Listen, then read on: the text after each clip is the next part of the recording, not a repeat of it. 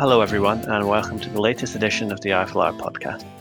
My name is John Crabb. I'm the Americas editor at IFLR. Today, I'm joined by Laurie Robinson Hayden, founder and CEO of Corporate Counsel Women of Color, a not-for-profit organization of female Black lawyers and attorneys in the United States and abroad, who also serves as Assistant General Counsel at a major entertainment company. Hi, Laurie. Thanks so much for joining me today for the latest IFLR podcast. We appreciate you taking the time to speak with us and share your insights on the incredibly difficult and important issue of race in the legal sector based on your experience in private practice, as corporate counsel, and from your position as founder and CEO of not-for-profit organization Corporate Counsel Women of Color. After the murder of George Floyd on May 25th, the global response has been incredible, and the amplification effect on Black Lives Matter movement has been truly unprecedented in modern times. In the weeks following the incident, I put a lot of thought into what role I can play in contributing to change and show support for the movement, while taking advantage of IFLR's huge network, both in the US and further afield. So, on the day before Juneteenth, I can't think of a better entry point into the discussion to talk to you today, Laurie, as founder and CEO of Corporate Counsel Women of Color. For those of you who don't know, Juneteenth, also widely known as Freedom Day, is the oldest nationally celebrated commemoration of the end to slavery in the United States. It was on June 19, 1865, that the Union soldiers were led into Texas with news that the war had ended and that those enslaved were now free. With that in mind, and with a lot of ground to cover, I won't hog the airways any longer. I know you have some great material to share with us today, and I'm extremely confident that listeners are going to be fascinated to hear what you have to say. You've dedicated a lot of time and resource into looking at the challenges that Black women face in pursuing a legal career within corporations and law firms. Why don't we start by talking about the research you've done in this area and the issues being faced every day? John, thank you so much for having me on your show and for tackling and addressing this issue. I'm excited to talk to you about the research that we were able to do, its findings, and I'll just start with the research. In 2011, Corporate Counsel Women of Color embarked on conducting groundbreaking research of the work experience of women of color in corporations. From that research, we examined 14 different components of their work experience, which included current job satisfaction, barriers to advancement, and comparisons between their experience at law firms and at corporate settings. And what was really interesting about the research and its findings that many people didn't know about women of color, in particular Black women who work in-house, is that many of them started their careers out at law firms. Over 76.5% of our respondents started their career at the law firm. So it enabled us to look at their experience at law firms and in corporations. So the majority of them left the law firm settings because of what they cited to as barriers. And those barriers included not feeling valued, not feeling supported, a lack of mentorship, dissatisfaction with the quality of work assignments, the lack of promotional opportunities, the senior attorney or partnership ranks, the lack of training and development opportunities, and the difficulty in meeting billable hours. And throughout the last, I would say, 15 years, Black attorneys have had a higher attrition rate at law firms than any other minority group. And this helped to provide some insight into some of the experiences that they were having at the firms, as well as the reasons why they left. Our respondents who left law firms to go in-house, interestingly, stated that they felt that their experience at working in a corporate legal department was better than their experience at a law firm. So when we asked our respondents to compare the two environments on why the corporate setting was better, respondents stated that it was better because they had a significant opportunity to interface with senior management, work more with their clients. They had a better quality of work assignments. They found that there was an atmosphere of inclusion, upward mobility, and training development opportunities. So from the information we were able to glean, and we conducted a variety of focus groups, we were able to put together some solutions for law firms, corporations, as well as law schools for Black lawyers and my other minority groups. So it's coming up for 10 years since that piece of research was released. So would you say there's been much progress in that time, or is the message still much the same? Over the last 10 years, if you look at the numbers in 2011 when we did the research, with respect to Black partners at major law firms, there were only 1.71% Black partners at law firms. If you fast forward to 2020, that number hasn't really increased. Black partners at major firms, that number is now at 1.83%. With respect to general counsels of Fortune 1000 companies, the diversity in terms of Black general counsel has gotten a little bit better from 2011 when we first looked at this. At that time, the number was 0.6%. Fast forward today, that's about 5% of the Fortune 1000 GCs are Black, which puts the number at around 50. So over the 10 years, not much progress has been made. And, people often ask, why? Why are we so slow to move the needle for Black general counsel and Black law firm partners? And from the research and from the focus groups and just from our analysis, the reason why is that there's not a commitment from the top, and it's not a consistent commitment from the top. And the atmosphere is not an inclusive work atmosphere. And there have been a host of studies of biases in the workplace, including unconscious bias. And if you don't mind, I would like to share with you some of the findings from the studies that I think will shed some light on what's going on at law firms and in corporate legal departments as it relates to hiring, retention, and advancing. There was one study out there that showed that in terms of law firm applicants that had a typically white sounding name received 50% more callbacks than an individual with an African American sounding name. Dr. Erin Reeves has also done bias research. And maybe a few years ago, she did research around a memo that was created. This memo was created and it was disseminated to law firm partners. One group of the law firm partners, they were told that the author, the associate, was a white associate. Another group of partners, they were told that the author associate was Black. With respect to the feedback in that memo research, the partners found more errors in the Black memo. Now remember, it's the same exact memo. The only difference is one group thinks someone white wrote it, another group thinks someone Black wrote it. The partners found that the Black memo rated lower than the white memo. And then when it came to the comments, the people responded about the white memo that the associate had potential and good analytical skills. And when they talked about the Black associate, they said the associate needs a lot of work. So, I think when we look at what's taking place in the realm of biases in the workplace, that results in, if we're weeding people out of the application process because they don't have the name we're looking for, they don't have high pedigree, extracurricular activities, then those people never make it in our door. So you have a hiring problem. Then with respect to the people that do get hired who are there, from this memo study, if we're treating one group harsher than the other, then what happens is the consequence is that spills into the type of work assignments they get, the type of training and development they get. That impacts their billable hours and their ability to make them or not. And then that has an impact on their compensation. Will they get a bonus or will they not get a bonus? Will they get a pay raise or won't they get a pay raise? And the ultimate issue is, will they be up for partners? So when we look at what's going on in the workplace, I think that results in that revolving door and Black people leaving faster than any other group in our law firms. sounds like it really needs some work.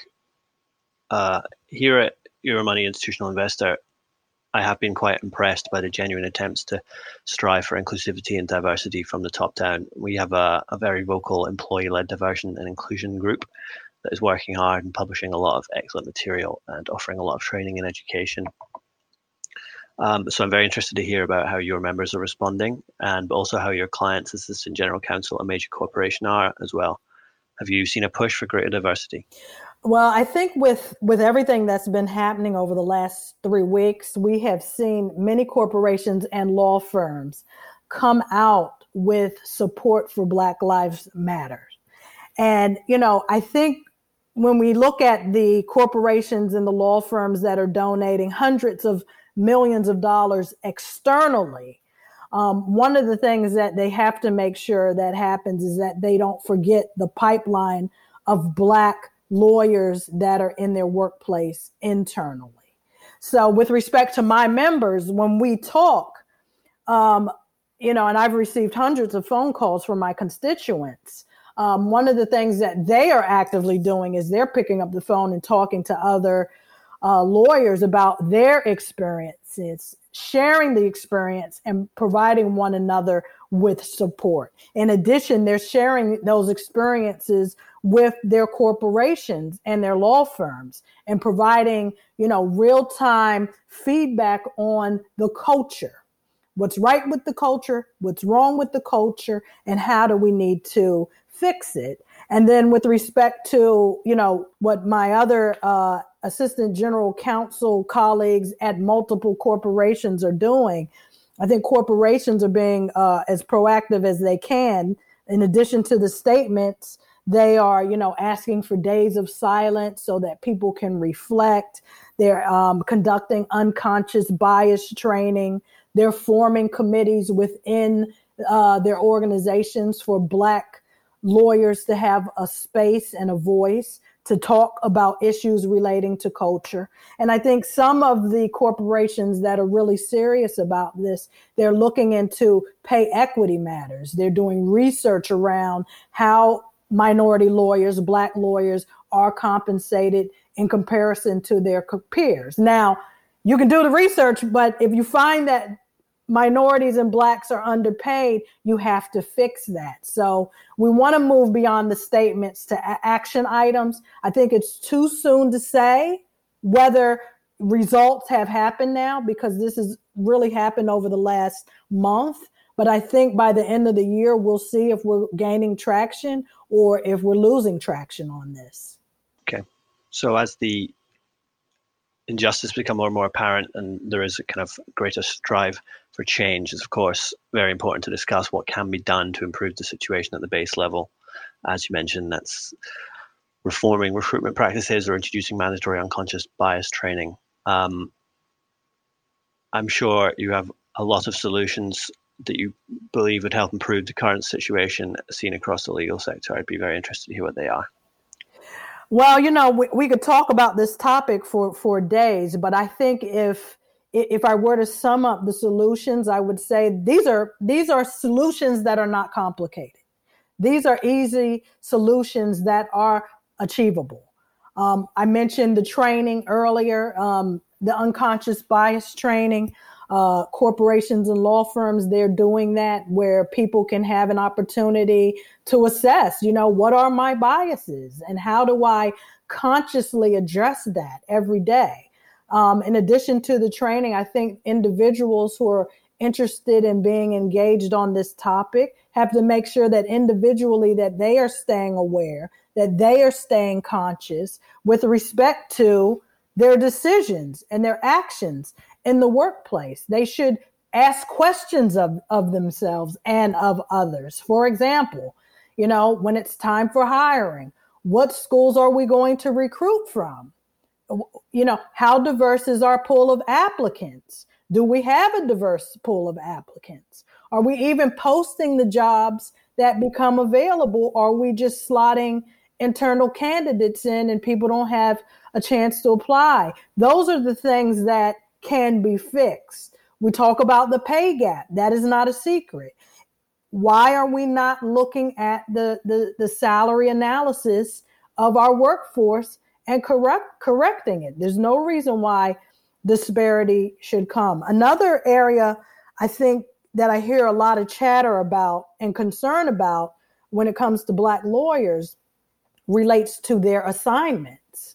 They don't feel that they are being given quality assignments or that they have access to high profile assignments where they can get in front of the client or get in front of the senior management team.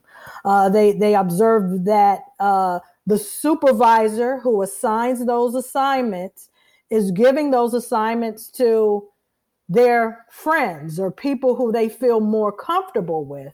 And that just has a negative impact on the workplace. So why don't we make transparency occur around how assignments are distributed?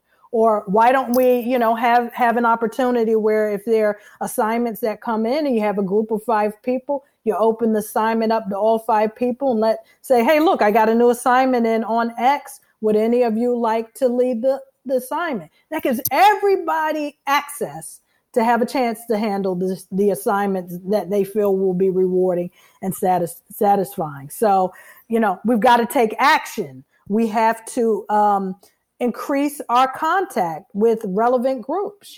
I am from Fort Washington, Maryland, which is in Prince George's County, Maryland, a predominantly African-American population. But I know that there are some people who, they were raised in communities or they live in communities where they don't have a lot of touch points with minorities.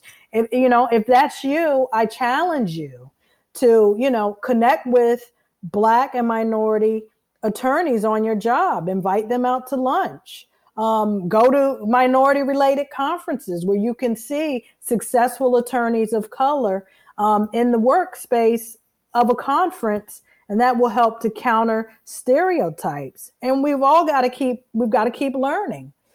This is an everyday thing that we have to manage every minute, every second to make sure that we're staying conscious. And there are great books that you can read on the topic, including Blind Spot, Hidden Biases of Good People. And they've got great TED Talks that you can watch on your own computer. Vernee Myers, who's the Chief Diversity Officer at Netflix, she has great talks on overcoming biases in the workplace. Stay educated, stay engaged, and be purposeful.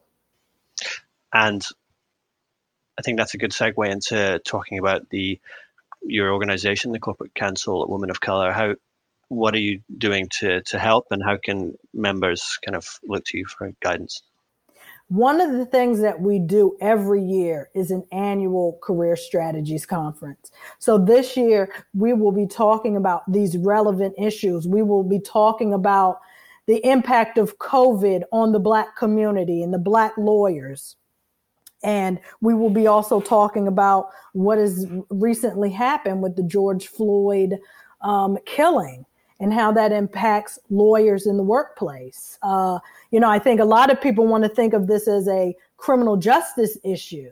But when you really think about social justice has to happen in every system, including the workplace system. So we give our members empowerment, encouragement, and the tools that they need to be successful in the workplace setting. And then we are connected and partnered with over 150 corporations and law firms. And we proactively plan to reach out to them over the course of the next 6 months and talk to them about the Women of Color research, which has had a surge in interest again, even though it's a 2011 research, the topics are still relevant today. And we're going to just keep the dialogue going on the solution part, making sure that you dismantle those barriers. And number one, people have to be aware that what the barriers are if we're going to get them resolved. Of course. So looking forward, what are your hopes for the future? What would you like to see in, say, 2, 5, or 10 years' time? Do you think we're on the right trajectory? And are you optimistic or pessimistic that this very important moment will be a catalyst for real change? Well, I would just start by saying that I'm very optimistic. Before our interview today, I was watching the 12 o'clock news, and they had a story about an 8-year-old white boy. He had chalk in his hands, and he went to an area school, and he wrote on the wall on the outside, "Black Lives Matter." And an off-duty cop came with a bucket and some rags and started wiping down Black Lives Matter, because he believed that all lives matter. And he washed Black Lives Matter off the wall.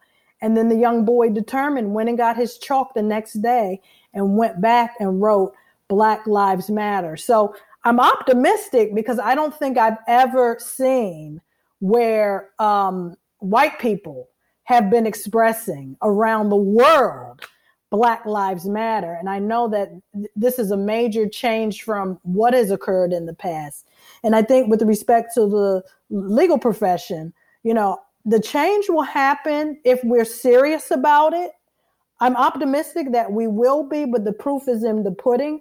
But I will feel good when that 1.83% Black partner number can increase significantly, at least in the double digits. I think that will be a lot of progress. But right now, it's not there, but we have to be purposeful to get there.